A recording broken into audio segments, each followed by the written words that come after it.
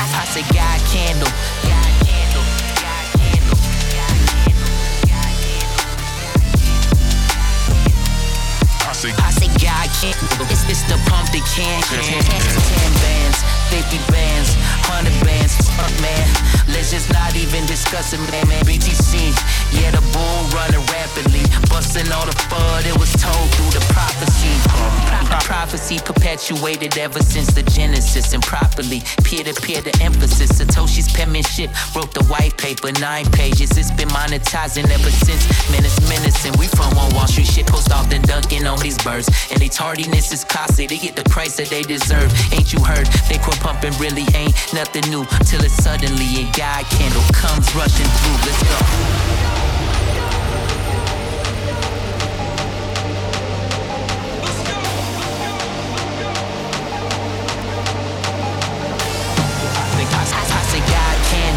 Paper, the preamble, numbers on the screen, glaring at the fiat scandal. I said, God Candle, death to time thief vandals, cantillionaires, yeah, they falling off the mantle. I said, God Candle, God Candle. I said, God Candle, God Candle, God Candle, God Candle.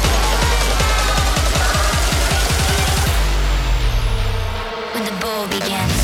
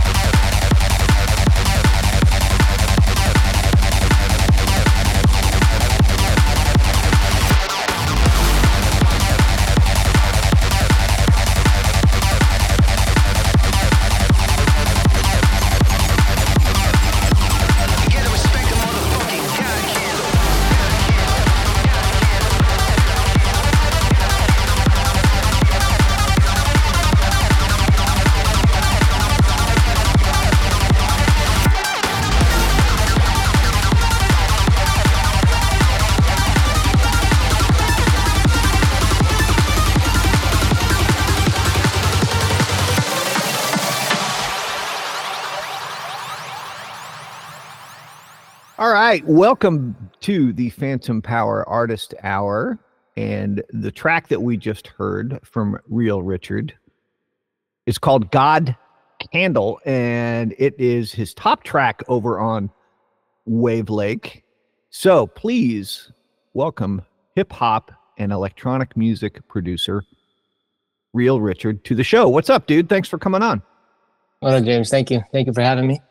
Yeah. So where, I can see on your profile picture, it looks like you're standing in snow. Where are you physically? Where? That's an old picture I had for like my Google account a long time ago. But currently I'm in the San Francisco Bay Area. Right on. Okay. Yeah. What's your musical background? Like where are you from originally? I'm from the Bay Area. And my musical background was, honestly, I think I was like 12, 13. I started listening to Eminem and a bunch of these rappers, and I thought they were the coolest. And then a buddy showed me like how to make beats, and we made pretty bad beats for a long time. And over time, we just got better and better. And then I took piano, I took choir, I learned a little bit of guitar. So learning music theory, and over time, I just been doing it since, off and on. Never pursuing it too seriously, but just been making music since I was a little kid. So like your first instrument then really was electronic, right? Like, yeah, it was Fruity Loops. I remember because this is like 56K era before high-speed internet. And we're downloading like a 10 megabyte program, and it's taking all day to download it. But yeah, my first era was electronic music, just programming and drums, just learning how to do something super basic. All right, so let's get it. Like, what was your first platform? Were you sitting there working on a Casio, on a Roland? Like, what were you working? No, it was on a computer. And we were just like, especially in electronic music and hip hop music, it's very sample based. A lot of it isn't recording. I'm programming the drums. I'm programming like even the instruments I play. They're over MIDI, and that's programmed as well. Okay, so for somebody who, when you got you got your start in electronica and computer based, and then you kind of have to step out of that to understand some of the music theory behind what you're trying to do. Talk me through that thought process. Like what were some of the challenges there? Well, yeah, there was challenges, but at the same time, as I was learning how to program and produce music on the computer, I was taking piano lessons in school. I did choir for a few years. So I was learning music theory and how to like arrange music through, learning classical music as well, and choir music. And then I taught myself a little bit guitar on YouTube, but I'm not very good at that at all. But just learning all the music theory was through choir and piano for the most part. Okay. And that was the same time with the music production things. Yeah. Well, what part of the theory did you enjoy the most? I mean, because I have taken a boatload of theory in my time. And one of my most favorite aspect of projects that I had to do was writing 4-part counterpart. Kind of like if you had a string section, that type of thing. What's been the most enjoyable part of learning theory for you? Initially I just wanted to learn how to like recreate just cool songs that I enjoyed. But over time, I'm realizing like just the little changes, just making a basic chord, like a triad, let's just take C major for instance, and then you could add a seventh, or these little changes to chords. It's just one note. And then whether you add dissonance or just add an octave up, octave down, it can really change the mood of the entire track. And I really like that aspect of just very minor changes that just have dramatic impact on the tone and timbre of the track. Yeah. Do you feel like different different keys give you a different vibe? I mean, if you're writing something in A flat minor and it's not hitting you the way it should, and then maybe you try it in F minor and it kind of hits you different. Does that relate to you? Do you find that, or is it all the same to you? No, it actually does, because at least in electronic music, the pulsating rhythm is the kick drum. And, I typically like the root of my kick drum to be the 40 to 80 hertz. This is very technical, but yeah, I like it at a certain range, and there are certain keys that make the kick drum hit harder. And then, one aspect of electronic music is the speaker. And so the speaker is an instrument too. And just banging, having your drums bang, or like, the bass line or the root of it smack through the speakers is a big part of it. So I do try to pick keys that make the kick drum and the bass line just smack really hard.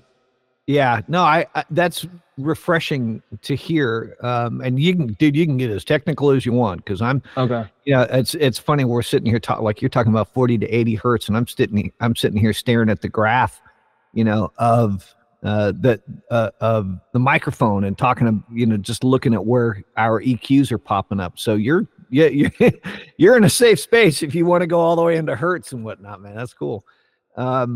Yeah, I completely agree with you. If like one of the things that I find a lot when I'm writing on piano is, I'll take the idea and I'll transpose it into different keys, and just see which one feels the best. Not in terms of ease of playing per se, but just like, where does it resonate with my soul the most? Because I don't think, if you're writing and you're composing something, if you haven't found the most reflective aspect of it with respect to your soul, it's not going to relate as much to others. I don't know. Yeah, I agree entirely. Yeah. I mean, just even thinking about it, when you write melodies, just choosing the correct octave, even though it's the same key, just changing the octave will just change the entire, like you said, the soul of the track. And so when I'm writing leads, or I'm writing like just melody ideas, same thing. Am I in the right octave? And then you got to contrast it with the chords and all of those things. They all play a part in just like choosing the right key, choosing the right octave, choosing the right brightness of a track. All that stuff matters. Yeah. So you mentioned like you got into this because you liked what Eminem was doing and some of the other, rappers that you were listening to coming up.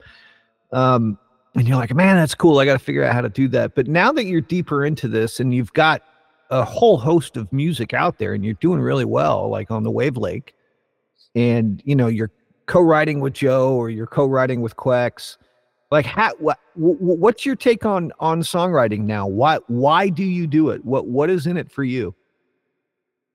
For me, I get a lot of joy out of it.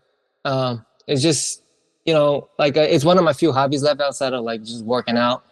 And then it feels like every time I write a track now, it feels like I'm creating a world. I once had a cousin I used to write music with, and one time he asked me, "What are you singing?" And I was just talking about this kick, and he's like, "No, stop. What is the main character in this song doing?"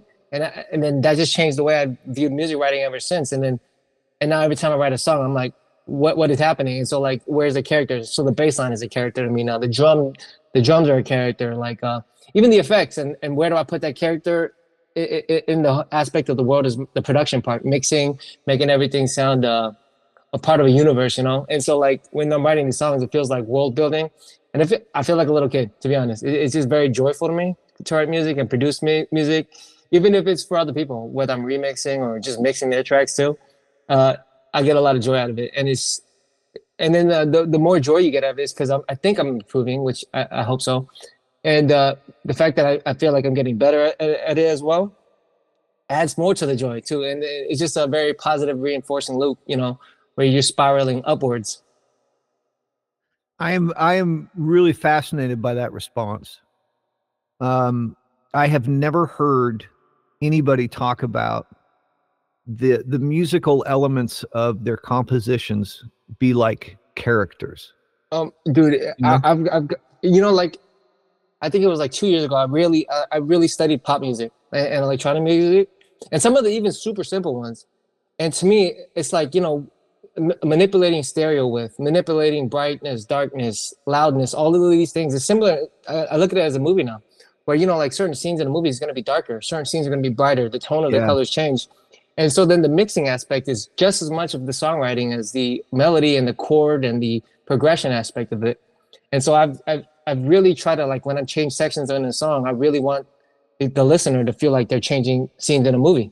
And so like I'll create tension where I increase the width of a song, and just to take it all away in the next part, and all of these things makes me feel like I'm going through like this journey as a writer. And that's just what I hope the listener gets across when they listen to it. That is really cool, and that's one of the reasons why I love doing this podcast and especially talking to younger writers, just to understand how you go about your craft. You know, I'm fascinated by that for a number of reasons. Number one, I am not a visual thinker at all, not in any way, shape or form. You know, as you can see, I'm in my 50s, right? Yeah. But I've been playing in bands for 40 years. And I literally, to this day, like when I'm doing my day job in the finance industry, I'm sitting there running numbers and I have guitar lines and opera lines and musical themes running through my head. But never, ever, ever have I ever associated it. Have I ever tried to associate it with images? And I think that is such a really cool perspective, and I'm going to steal that from you, and I thank you for that idea. And I don't know, maybe that's because like and if I'm wrong, and if this is offensive, you let me know, but maybe that's because like you came up in the generation of like video game kids and shit like that, right? Like, yeah, for sure. I did play a shit ton of video games growing up. Yeah. You know, I mean, I do like when people ask me to critique their songs or produce songs or work in the studio with bands, I do look at songs like they're a section of the house. You know, I'm like, okay, the intro is the entryway or the front porch. And every section of the song should be a different room. I have used that analogy quite a bit, but I've never characterized it, you know, like, oh, the lead guitar line is the villain, or the melody is the heroine, you know, the drummer is, you know, the action figure, whatever it is. I think that's really cool, man. That's really cool. It really helps me put like, I think I took this concept and then I really practiced it from this producer named Kashmir. He makes electronic music, but it really helped me put in what is important in the song. Because sometimes, you know, we as a producer, as a musician, you want to put all your cool ideas, because in a song you're gonna come up with a lot of different ideas and elements you want to put in. But when it comes down to it, you need to prioritize. Like maybe this section, the bass guitar is the most important, and the bass line is the most important, not all the chords that you've written just like for 8 bars ago or 4 bars ago. You need to back that part off. You might have to filter out all the highs in that section. And so this really helps me just prioritize, like in this part of the movie or in this part of the painting, is the tree going to be the biggest part? Is the bird on the tree the most important part? You know, and it just really helps you prioritize and take a step back, because we all have great ideas. I think most people have great ideas, but making it those great ideas into a great song requires a lot of triage and prioritization. And this aspect of doing music really helped me out. That's some deep shit, man. That's like, I mean, I've been sober for like 23 years, but I've been sitting here going, damn, this is like, I'm like on shrooms again or something. That's really... You know, doing this too makes me do things I've never done before. Like I would cut so much highs out of the hi-hats, and then so you only feel it, you don't even really hear it in certain parts of a song or something. Or I'm cutting highs out of different areas because I keep telling myself what is the most important part of this track right now. And so doing that is helping me mixing. Just you know, my biggest pet peeve when playing, because I will be honest, Richard, like I have very little experience in the electronica world. Mm-hmm. But my biggest pet peeve in terms of like a live band and playing with live musicians is that they do not understand that they are not the most important person. Like you have to, it is always about what is best for the song. Always. Yeah. Always. And I don't care if you sound like Angus Young and Eddie Van Halen had a baby. I don't care if you're that good of a guitar player. If the song requires you to just play 2 notes, 2 strings the whole damn time, if you can't do that, you are not worth my time. You know, it's always about the song. It's always about the song. So that's refreshing to hear that coming from an electronica artist. What do you think is the biggest misconception about hip hop? And then what do you think is the biggest misconception about electronica? I don't know if there's misconception. I mean, or is it like with respect to racism or to hip hop? Is it just racism? Like why people are against it? I don't know. I don't even look at it like that. I don't know. There's rap music I like, there's rap music I don't like. And if I like it, then I'll just, I'll try to incorporate it into my music. Yeah, I just look at it into things I like. And to me, it's not, if there are misconceptions, if there are misconceptions, it is what it is. Like I don't even, that doesn't factor into my thought process as to why someone would like hip hop or not like hip hop, or like I could see why someone would not like some of the electronic music that I study and listen to. Is very basic in terms of melodies and in terms of but the way I value it is because of the production side. They're creating these like very nice textures and like just insane, like in electronic music they mix insanely loud and stuff like that. Like it might not be the best in terms of like, it doesn't make me feel like when I listen to a Stevie Wonder song, some of these electronic songs don't make me feel this way, but I just really appreciate, like, man, they're getting these kick drums, these bass lines, all the effects so loud and in your face, and it sounds great to me. That's why I listen to some of those songs, and it gives me a different feeling than when I love a Stevie Wonder track, or I listen to another pop song, or whatever it is, And so, like, as a listener, that's just what it's certain feelings it gives me. And then as a producer, when I'm making these things, I want to portray certain emotions, portray certain ideas from a story, and then that's just how I approach it. I don't look at the misconceptions. If people don't like hip hop music, they don't like hip hop music. If they don't like some of the electronic music out there, then they don't like it. Yeah. Yeah, I'm fascinated by both genres. And I mean, like, as I've mentioned a bunch of times, I really don't know enough about hip hop to really talk intelligently about it. But I absolutely respect it as an art form, and I look at the individuals who are doing it, male and female, as if they are the beat poets of today, as if they are the Jack Kerouacs of today. And I think it's really needed. And I love electronica as well. I just don't know enough about it. I mean, I've put you on a couple of my Music Hour podcasts, but I just don't know enough about it. But like electronic music, when I think of it, it's so like even I could consider hip hop electronic music, and the lines kind of blur, because when I listen to, like, I love the soundtrack to Blade Runner. Who's the producer? I think I forget who it was. But who was that? Was that Hans Zimmer? No. Because Blade. All right, dude. How old are you? I'm 30. I'm 34. But okay, so Blade Runner came out right about the time you were a baby. Vangelis. Okay, but Vangelis. Look, that's yeah. And that synthesizer music. It's awesome. Like you know what I mean? And to me, that's electronic music. It's just not the typical, when you think of electronic music or you think of electronic dance music. That's not what you think of exactly. But a lot of the stuff that they do is a lot of that synthesis, stems from those pioneers who made, like, and he created a just awesome atmosphere and environment for you to watch this film in. And so yeah. And so, like, sure. When I say terms like electronic music or hip hop music, it's just I don't look at it like as as a pigeonholed kind of idea or anything like that.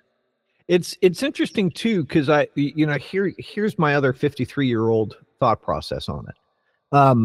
Like, when I started playing in bands, like my first gig was in April of '84. And synthesizers had been around, of course. I mean, we had bands who were using it, but there was still such a cultural backlash against synthesizers. And I come from a more classically trained pianist background, and synthesizers, like, when I was a teenager and when I was coming up, and I was playing in a church as well, and they were just like, they got such a dirty connotation to them. And so it's interesting now to see how electronica and synthesizers are absolutely mainstream, no problem. Nobody really cares about it. Now, to be honest with you, like my preference, of course, I will always want to sit down with an acoustic guitar or an acoustic piano. But I do find it really fascinating how they used to be looked down upon, synthesizers just in general, or even drum machines, Yeah. Yeah. But they're very expressive even today. And I mean, just like we brought up the Blade Runner soundtrack, that stuff is very expressive. You can't acquire some of those sounds from real life instruments. Well, what a lot of people don't know, especially like the non-musicians, is that the keyboards today are very expressive. Like, and what you and I mean by that is like the harder you press, the sound changes, or you'll get a vibrato out of the sound or something, right? Like that, they're all very touch sensitive, and that wasn't the case, for me growing up. Back then it was kind of like, you get what you get. I mean, there is a world of difference between the synthesizers from, Tears for Fears and Depeche Mode and bands like Erasure and Yaz to what you guys are using today. I mean, it's God, I in an order of magnitude, it's 5 times better, 10 times better, In terms of functionality and like the things you can modulate and automate, yeah, but like in terms of, at the end of the day, they're just still the basic sine waves. I mean, the basic the oscillators being whether sine waves, square waves, saw waves, they're just more ways to manipulate it today. That's Well, so now talk to me about gig. Like, do you go out and do any gigs, or are you just pretty much a musician who works out of the house and I just do a production. Yeah, we had a Bitcoin party here in the Bay Area in December, and I made a little set to play at the party. It was like an event, a small little club. So like I've done just little things like that, or we'll play tracks here and there. But for the most part, I just I do production. I don't really do live DJing or anything like that. Well, I haven't done it. Right on. Well, now what do you? Because one of my favorite questions to ask music is best gig and worst gig, and you're like, well, I don't do a lot of gigs. I'm like, all right. Yeah. Next question. What do you think has been the most surprising influence for you? For me, yeah. Like if you think back of like all the different bands you like and all the different music you like, what has influenced you in a surprising way? I mean, in some ways it's kind of like what's your guilty pleasure? It's like, do you like Judas Priest? Do you like Spice Girls? Do you like Bananarama? Like, what are you surprised that you've been influenced by? That's a good question. I never even thought about it because I'm influenced by so many things. We're influenced, like, yeah. Gotcha. Yeah, you kind of got me. But lately I've been listening to a lot of just cinematic music, very like just piano compositions lately, just because they do a great job of just doing like moods and everything. But I'm inspired by so many things. Like I remember I used to work at a job where we did so much 3D printing. And like the 3D printer sounds like a modular synth, like making noises. Yeah. And it does all of these crazy noises. And I was like, man, that's pretty cool. So like I've been just inspired by all kinds of random things. I guess one thing lately is in the last couple of months is I've been collaborating a lot with Bitcoiners on this on Stemster. Nice. I guess we've just done a lot of, I've just remixed and I've just sampled a lot of their stuff. So I guess that's another different avenue than typical. Like I would to get like different like samples like that, I would buy sample packs or stuff like that. But this time I'm collaborating with Bitcoiners on Stemster, which is pretty cool. That's really cool. We're going to talk about Bitcoin in just a second, but I wanted to. But what that reminded me of is, there's a guy who's about 20 years older than me who was kind of like a TV celebrity back in the day. He was the host of a show called Entertainment Tonight, and his name is John Tesh. And John's actually a pretty good piano player, pretty good composer, that type of thing, right? Like kind of like Vangelis, kind of like Yanni, that type of shit. And he got hired by CBS to write like some songs or do kind of like a soundtrack for the Tour de France, the bike race, right? Mm-hmm. And he was composing like in the van. From what I remember reading, he was composing in the van, and then they'd throw it all over to tape, or they might have even been one of the first projects thrown over to a hard drive. But I remember I bought that record when I was in high school back in the late 80s, and I was reading up about it and reading about the project. And then I met him. I was working the Grammys in LA in the 90s, and I met him, and I got a chance to ask him. I said, "Hey, listen, I read somewhere that like you had used the car door as on one of your songs as the snare drum. Like you ran a microphone outside, you slammed the car door, and you used that as a snare drum. Is that true?" And he said, "Yeah, that was absolutely true. It was a Saab, the old Swedish car." So I did, it's so funny to kind of understand where synthesizers were and where sampling came from. Whereas nowadays, you don't even need to leave the house to get a good sound. But that 3D printer at that job of yours, you might go, "Oh, damn, I need to bring in a mic to work." Get that. No, it drove me insane after a little while. But when I first heard of it, I was just like, man, this is like, it's pretty cool. Yeah, so I was kind of rambling on that, but when you brought up the sound of the 3D printer, the first thing I thought of was John Tesh using a car door for a snare drum on that record. And dude, my brain is so wacky. I don't even know why the hell I thought of that. But I love percussion. We're not like typical percussion, like hats, cymbals, rides, snares are cool.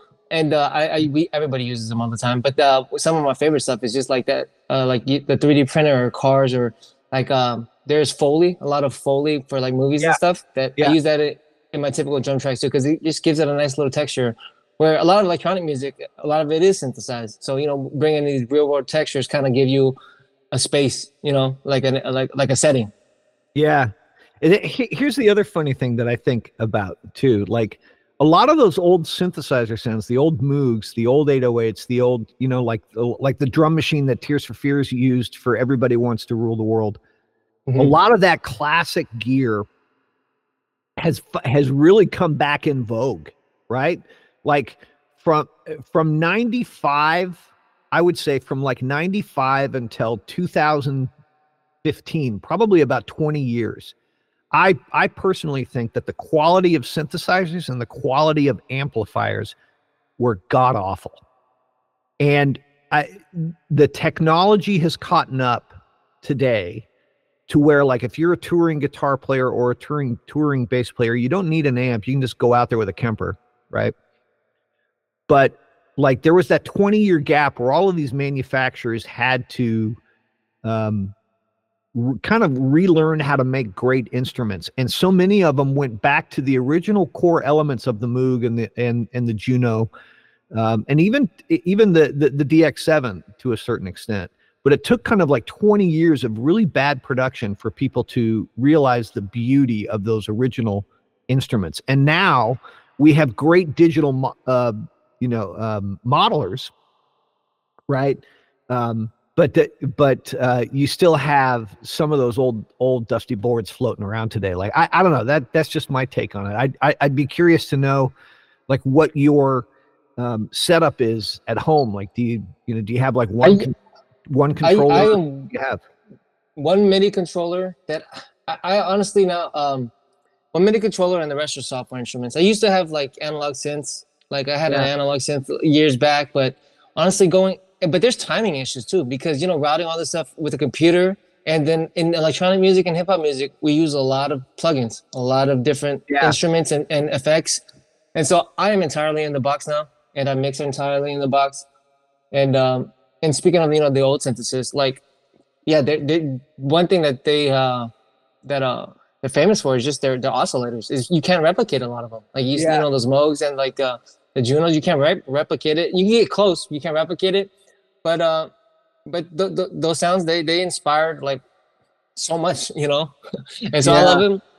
But for my setup, pretty much everything software in the box. I use virtual synths, and I mix virtual. I just do everything in the box and on the PC. What's your controller? It's just a basic M Audio MIDI controller. It's just 49 keys. It's just 49. It? That's it. I don't know. Everything else is mouse and keyboard. Oh, I'm not killing me. I'll tell you, like when I write songs, I'll write a chord progression, and I record that in, and then I start, you know, I'm not a real musician, but I start drawing the notes in, and you can manipulate velocity of keys, sustain, and all these things, pitch bends, and I just draw the rest in. So I write down, I'll play super like basic ideas on the keyboard, and then I draw everything. I draw the rest. The workflow is very, very different. Yeah. So for anybody who doesn't play piano, like what he just said in terms of his keyboard is that he's basically playing a keyboard that probably 75% of what a normal piano is. Like I only have one keyboard too, right? But I have a full 88. 88, yeah, probably. Yeah. I have a Roland. And I love Roland. Shout out to Roland if they ever want to send me a free keyboard, because I love their product so much. But damn, like you're using a 49. And here's the other thing, dude. I had one of those MKey 61s and I sold it. I'm like, I can't fucking understand this thing. Yeah. Well, you know, all it is this, it's just a trigger. Like sometimes I use it to trigger drum samples, and I'll sample like samples, and I'll trigger these chops. And so, yeah, it's just a very different workflow. Yeah. Let's just say that. It's What's a very your different draw? workflow. Are you using Ableton, or what are you using? I do use Ableton Live, and I love it. To me, it's like an instrument in and of itself, just the way you can manipulate audio. Yeah. And the way routing works in Ableton Live is awesome. A lot of these, like I talked with virtual instruments and virtual processors, effects, they create these plugins with routing of the DAW in mind. And so like it allows me to do all kinds of very complicated routing just to make the mix sound awesome. Yeah. I use Ableton off my laptop when I'm running tracks for people in a live setting, and I was actually talking with Enid Malel, one of Man Like Quack's buddies. I did an interview with Enid a couple weeks ago, and I'm like, man, I can't, for the life of me, I can't figure out how to do it without having it skip. You know, it's driving me out. The audio buffering. Yeah. Like we're just using it for like click, you know, like there's two channels, right? Yeah. There's two tracks. There's a click track, and then there's the tracks. And like, and whenever I run it off my laptop, I shut down like all the Wi-Fi, everything else. I like, you know, like the only thing that's running is Ableton. And I've got all the buffering settings right. And it's kind of like a crapshoot. It's like, am I going to skip today or am I not? You know, and I'm like, does the audio cut out entirely, or is it crackling? No, it doesn't cut out, and it doesn't crackle. It like it'll hold for just a millisecond and skip. And like everybody in the band's like, oh, okay, here we go. Oh, that's interesting.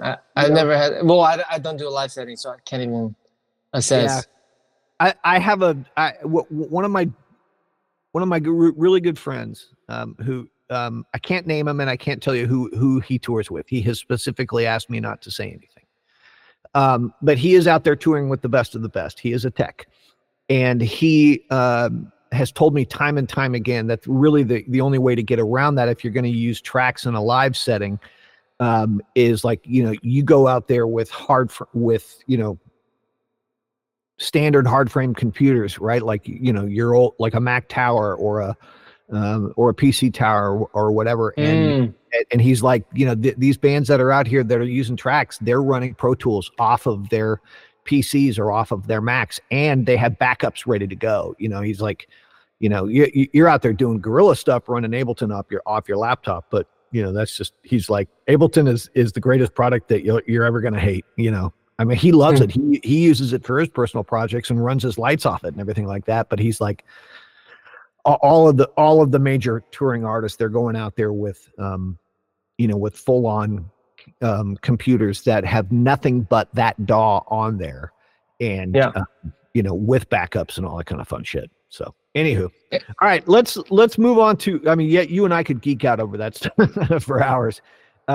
You referenced that you're working with some Bitcoin artists on Stemster. So, and you referenced that, you've done a gig or two at the Bitcoin meetup there in San Francisco. How did you find Bitcoin, and how did you find value for value? Well, Bitcoin, it was 2017. I was really into trading biotech stocks at the time. Like, I think my whole division was. Where I was former military as well, but my whole division was very into trading biotech stocks. And then one guy told me about all this crypto stuff, and then at the same time, my brother was telling me about it. And I just got into it from the trading aspect, trading all kinds of coins, blah blah blah. And then over time, I think in 2018, I went to see Andreas Antonopoulos, and I read the Bitcoin Standard at the end of 2018 or the beginning of 2019, and that really just taught me everything about Bitcoin, and I just been down that rabbit hole ever since. Wow! So that was that cycle, 2017, 2018, and then just trading through the whole the boom, and I thought I was genius. Dollar cost averaging to zero on all the crap coins. And then now I'm just Bitcoin, and the transition into Stemster and value for value and all that stuff. Well, I think it was 2019 when Wavelake was in the alpha. It was or 2020. I don't remember what year it was, but it was very early with Wavelake. And I was like, man, it might have been 2020. I was like, I want to test it out. And then I tested it out, and I just kept doing it. And they're growing pretty rapidly for the last 2 years. And then I like the model. I like the business stuff, because I remember back then selling MP3s for 99 cents at a time, and the cuts would change. Like, I remember in America, you would get 69 cents for every 99 cents, and I look at my CD Baby, and I'm just looking at different regions. It varied. Some regions give you 94 cents, 92 cents for every MP3 sale, and under a Bitcoin standard, or it'll be that model is just going to be a lot different. Yeah, that's you bring up a lot of interesting points. First of all, let me ask you, what branch of the military did you serve in? I was in the U.S. Navy. Right on. How many years? Just 5. Oh, all right. Good tours. Did you have a good? Yeah, I had a good time. I had a good time, but it was time to move on. I just thought it was very unhealthy, but I enjoyed my time there. Well, what a lot of people don't know with respect to CD Baby and payouts and like what country you're in is, you're absolutely right. Like, I have a friend that I toured with for a couple of years. He's from Sweden. He lives in New Jersey now. But he's got buddies that they will specifically host their music or stream their music through PCs out of Sweden, because the streams pay more and the royalties are better out of Sweden than they are out of other countries. Oh, and people don't realize that, no, there was a big difference, because America was, I remember, 69 cents versus some places in Europe was 94, 92. Yeah. That's a big difference. Yeah, man. It's like almost, you're pushing 30%, but he's got a couple of his buddies, they set up streaming, almost like streaming farms, or they'll buy. And the other thing that people don't realize is that, that streams, they are just like likes, they are just like followers, or even the olden days when somebody would release a record and a member of the family would buy 10,000 copies of the record to pimp up the numbers. You can buy streams, you can buy followers, this whole thing of organic followers in the fiat world, I think is just absolute bullshit. I do, I agree with you. Because you can buy anything. You can buy, you can buy politics. And in today's world, it's buying playlist spots, getting on the Spotify playlist. And that's the new. It used to be payola on the radio. Now it's just buying spots on playlists. It reminds me of The Big Lebowski. Honestly, like when they're sitting there in the cafes, like, you want a toe? I can get you a toe. I can get you a toe with, you know, I'm gonna have it here in 2 hours. You can buy anything. You can buy anything. Anyways, that's just the way my weird brain thinks. So how do you explain value for value to another musician? Like if I, you know, if you and I were to meet at a bar and you're like, oh, you're a musician, dude, you got to get into this because you can get paid in Bitcoin and you can have this direct interaction. Like, how would you explain value for value to a fellow composer, a fellow DJ, a fellow artist? How would you do it? I would say it's like Patreon without the big fees, you know, and it's not consistent. It's not as consistent. So like sometimes you get 20 sats, 30 sats. Sometimes somebody gives you 100,000 sats, 50,000 sats, you know. And so it's similar to Patreon with minus the big fees. People are telling me Patreon takes like 15%. I don't know the exact numbers, but it's pretty high.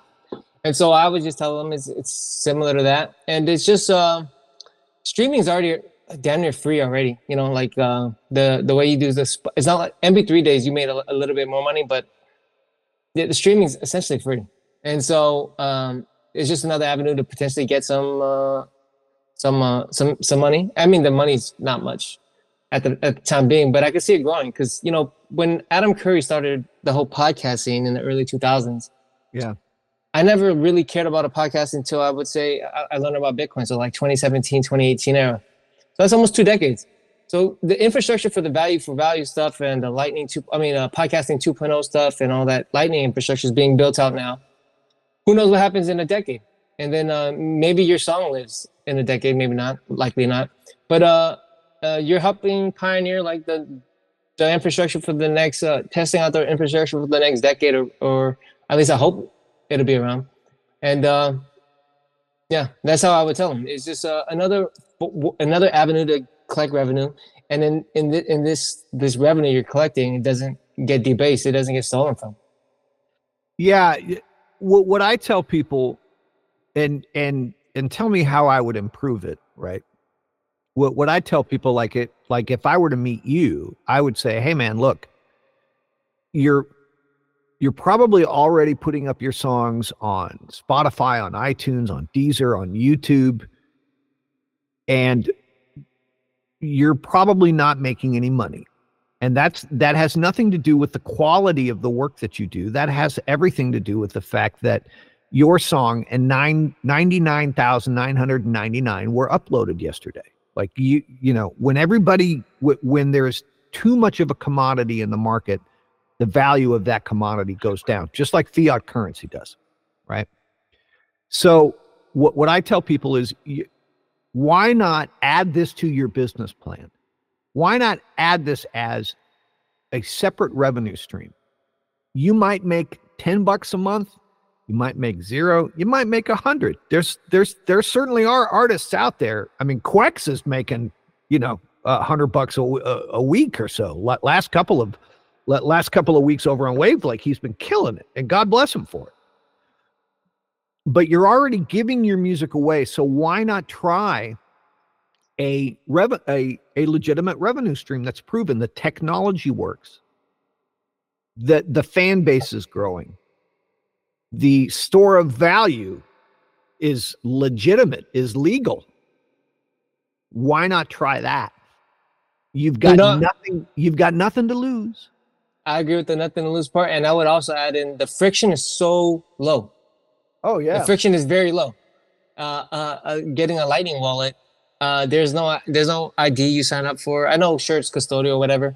There's no bank accounts associated with anything. It's just the friction is so low, and I would not be surprised if this next bull market in Bitcoin really drives a lot of adoption from musicians. And I can only imagine all the like these value for value podcasting 2.0 just exploding. At least I hope that's my hope. That's my hope. And that's the most important part. The friction part is just so low. It's awesome. I think somebody, and I've said this many times, I think somebody is going to go mainstream from here.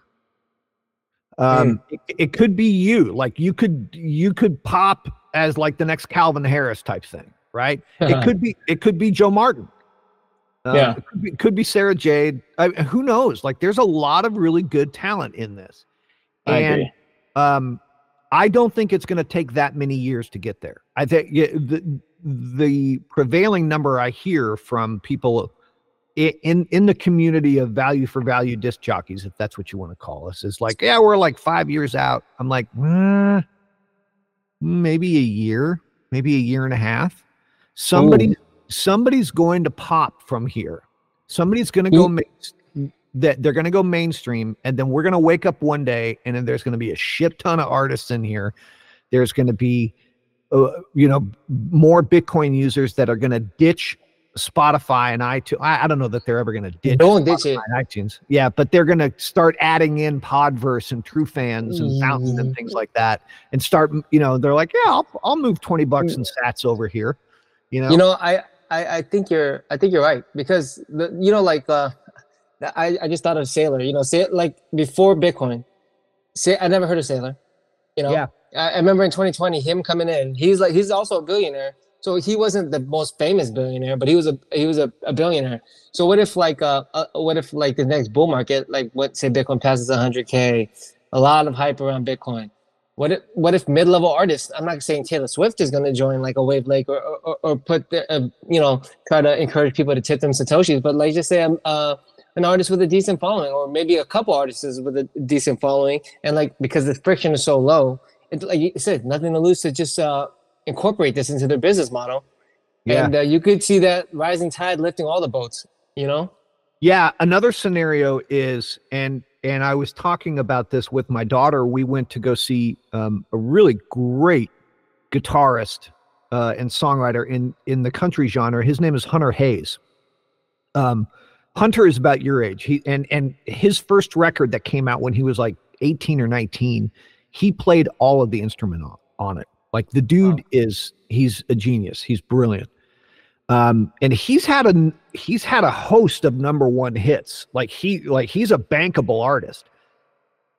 He's independent now. He's one of those guys who's like, you got to be kidding me. That dude doesn't have a record deal. So what if somebody like Hunter Hayes, or like I'm sure you could name off a couple of DJs, very famous DJs who maybe they don't have a label deal anymore. But what if one of those guys were to go, hey guys, I've got a whole new project out and it's over here on this brand new platform. People are going to freak. Like that could absolutely drive the market. I don't think Taylor Swift has no reason to come over here. Yeah, she doesn't. She doesn't. But that's what I'm saying. Taylor wasn't the richest billionaire or the most famous billionaire, but right. By adopting this whole Bitcoin standard, he's raising his profile, raising his company, his worth, all of those things above. So like you talking about this Hunter Hayes guy, which I'm looking at right now. Dude, he's so good. Oh, he's so good. Yeah, I can imagine someone like him, just because as Bitcoin grows in prominence, he grows too. Yeah, because he's adopting this new business model. Yeah, and it's frictionless. Like you said, he doesn't even have to promote Bitcoin. He could just say, well, if you want to support me, an easy way and a preferred way is just donating through here. Boom. And it doesn't have to be a lot. And the frictionless part that you bring up is so critical. Like the ability that you have as an artist to go into Wavelake or to go into Nostr when somebody from Nashville goes, hey man, this is a great track. Just the ability for you to reply and go, thank you, and send them back some sats is priceless. That tangible exchange of value between you and the listener that is monetized, right? Because if I look at your Instagram reel or your TikTok and I'm like, ooh, that's nice, right? Like, what does that do? It doesn't do anything. But if I can be like, hey man, that's a dope track, I'm going to send you $1. That is invaluable. That is invaluable. And the reason why I bring up the frictionless part is like to get the publisher who puts it on the streaming platforms. There's so many agreements. You're giving up a lot of this bank account information. They're taking a nice cut too. So before you even get paid from the Spotify's streams and the iTunes streams, Apple Music, whatever, it goes through this publisher. Whether you're using all these publishers, and then because they're connected to that digital infrastructure that Spotify set up, and because they could deal with all the legalese and everything. But like I said, this frictionlessness, it might not even be an artist. It could just be small labels, you know? It could be like in electronic music, the whole label concept is still pretty big. Like people follow labels because they put out a certain type of music. Yeah. What if a certain labels adopted this, you know, and then all the releases on that label went through the value for value model? Oh my God. Yeah, that's such a great fucking point, dude. Like it doesn't have to be the independent artist, yeah. Imagine Sub Pop out of Seattle, right? Mm-hmm. Imagine, or like some punk label out of Columbus, Ohio, which has a great punk scene. Imagine if they were to say, all right, all of our artists, we're going to distribute all of our artists through this platform. And we're only going to, now what's interesting about all of this is the role of the performing rights organization, like an ASCAP or a BMI or a label or whatnot, because the artist can say, screw you guys, I don't need any of you, I'm doing this directly. So if a forward-thinking label were to do this, they could absolutely crush it, because they realize that the overhead is different, the distribution is totally different, and they can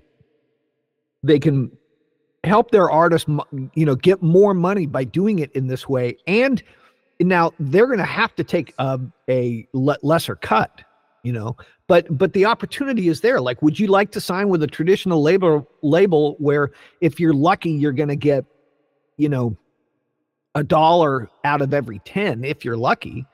Or would you take a smaller independent label who's like, hey man, we'll give you, you know, we're going to distribute this all on RSS feeds and Nostr, and you're going to take 60-70% of it. 9 times out of 10, that band's going to take that smaller deal just because they need to eat, you know? Yeah. So I'm fascinated by where this is going to go. And here's another example, kind of like the Hunter Hayes thing. Like, I think, again, I believe somebody, some independent no-name, you know, with all due respect, such as you or Joe Martin, who the general world doesn't know, or Sarah, is going to pop and pull over.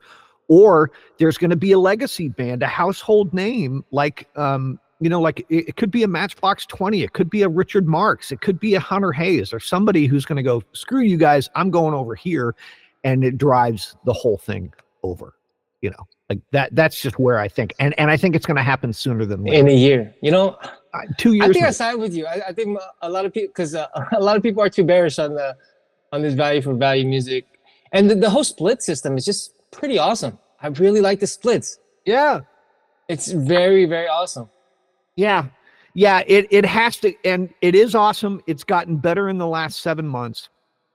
You know, what we have been pushing for, because there's a lot of people here in Nashville who, you know, if like you, me, and Joe sit down in a room and write a song, like if we're putting together that great country record, right?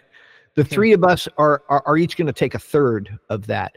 But then you and Joe and I might have publishing companies. So now the splits are up to 6, right?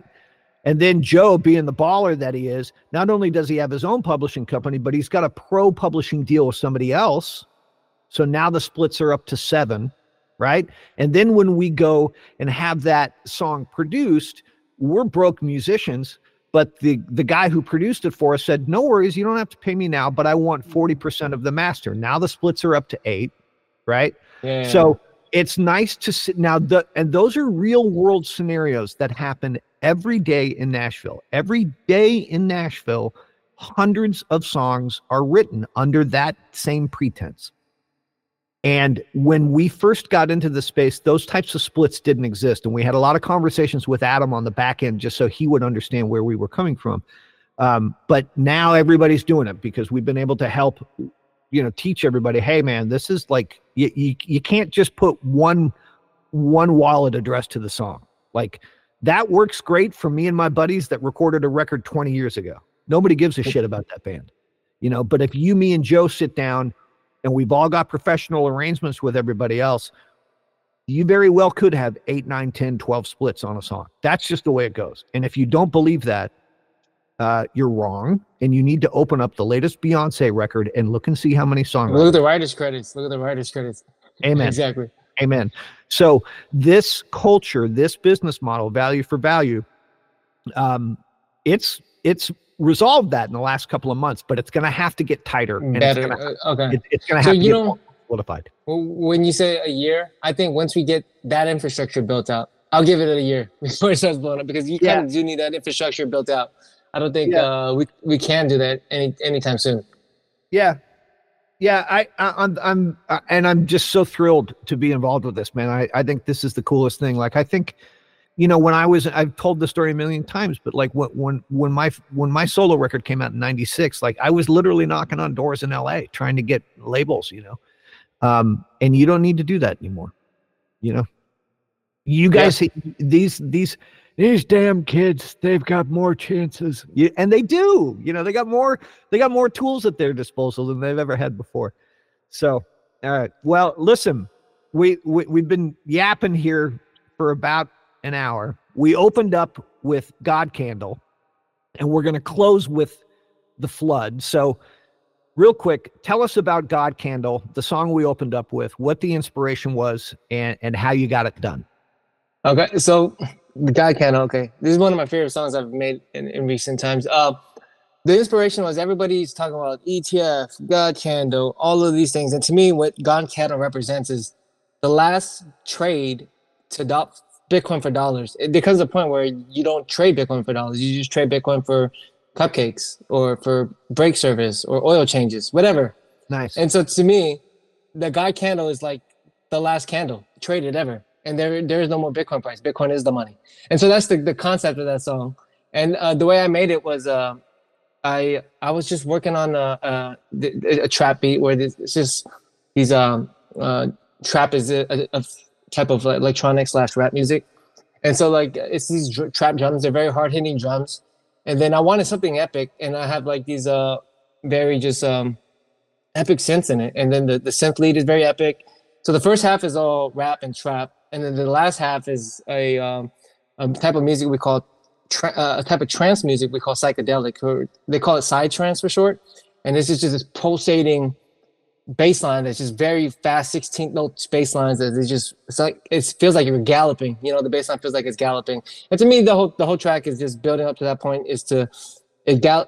We're racing and pacing towards that God Candle, the last trade for any amount of dollars. And that's the idea of God Candle. It's this very hyper Bitcoinization, essentially. That's a great premise. That's cool. That's really cool. All right. So tell us about the song that's going to take us out. Tell us about The Flood. The Flood, I wrote this in 2021. I wrote this, I had the main groove. It's these vocal chops. They're pretty epic. And, I made this groove for the longest, and then I listened to a Tomer Strolite. He's this Bitcoin writer. He did this podcast where he was just talking about heroes and Bitcoin, blah blah blah blah blah. And then I really liked it, and then I wrote the intro and the bridge piano after I listened to his podcast. And then The Flood is essentially the flood of lies, or this flood of fiat, contrasted with this hopeful idea of honest money and Bitcoin. And then in the middle of the bridge, it tells you like, there are many heroes in Bitcoin, including the one you're looking at in the mirror, yourself. And so that's all it is. It's just this the symbol of truth standing against the flood of lies and the flood of dishonest money. And it was inspired by Tomer Strolite, and he helped me write it just from his podcast, not like him personally, but just listening to the podcast and talking about heroes. And I wrote the piano piece, and I try to make his epic song. That's cool, man. Well, that's going to be a great way to take us out. So, all right. So they can find you on Wavelake just under the name Richard, right? Yeah. They can find you on Nostr and Twitter and YouTube, right? Yep. Is it under, and it's under Real Richard, REEL Richard? Yeah. It's REEL. Yeah. Right on. Richard, I really enjoyed the conversation. I love your thought process about characterizing, adding characters to the different elements of instrumentation. And I hope to see you out here in Nashville soon, man. Are you coming out for the convention this summer? The conference? I have another trip in April at the same time, so I'm not. Oh, fair enough. Well, the one I was talking about is in July. So. Oh, in July. You guys have one in July? Yeah, is the big national one. The Bitcoin conference? Yeah. Okay. Yeah, it's like July 27th downtown. It'll be hotter than hell. Yeah.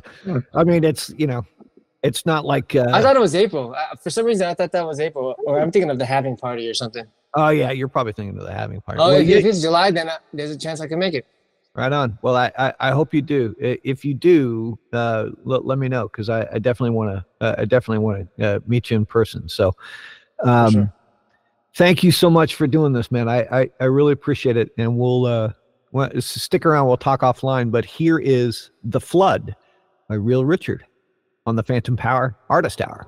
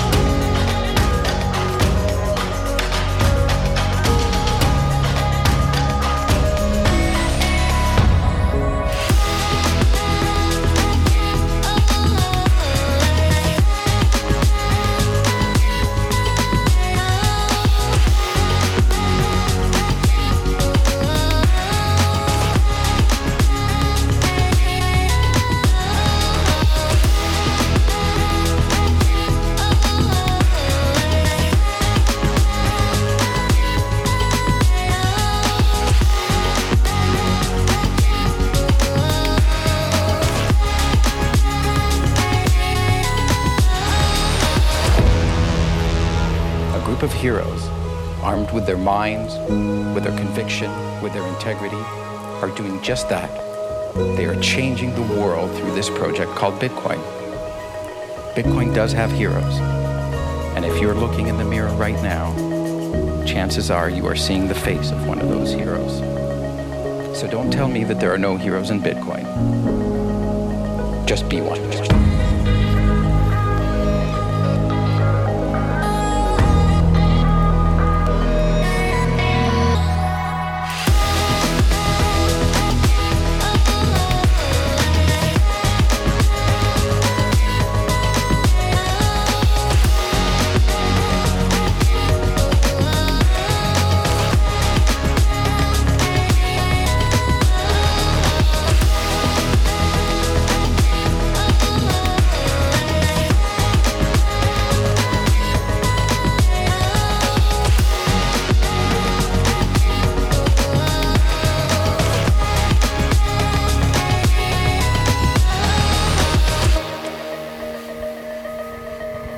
And that is "The Flood" by Real Richard here on the Phantom Power Artist Hour. I really gained a whole new appreciation for this art form, for this style of music, by talking to him.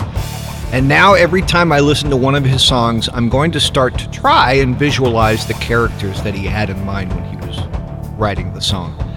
And it's also still, to me, as a guy who's a bit of a Luddite when it comes to writing, I prefer to write with an acoustic guitar or an acoustic piano. I have mad respect for dudes who are completely in the box, guys and gals. And when he says in the box, what that means is everything that he's writing and everything that he's composing is in the computer. Like, he's got that one 49-note keyboard and the rest of it is all software. And if you do not think that that is music, you are wrong. You are absolutely wrong. Richard, thank you, sir. That was a cool interview. I dig your stuff, and I hope to meet you in person someday. So that'll do it. That is episode, 10? Yeah, 10 of the Phantom Power Artist Hour. Next week, we're going to have Daddy Nat on the show. That is going to be cool. Tomorrow, Monday, hopefully I'm going to be able to post a conversation from the Noster event that's happening in Phoenix this weekend. And don't forget the Phantom Power Music Hour that comes out on Wednesdays, and the review, which comes out on Fridays, although I think I had to skip last Friday because I got to go out of town. I don't know that I can get that done in time. Thank you guys so much for listening. Thank you guys for all the sats and all of the support. If you love this show, please send us some sats. We could always use it. Cool? Cool. Value for value, folks. Ride or die. Talk to you soon.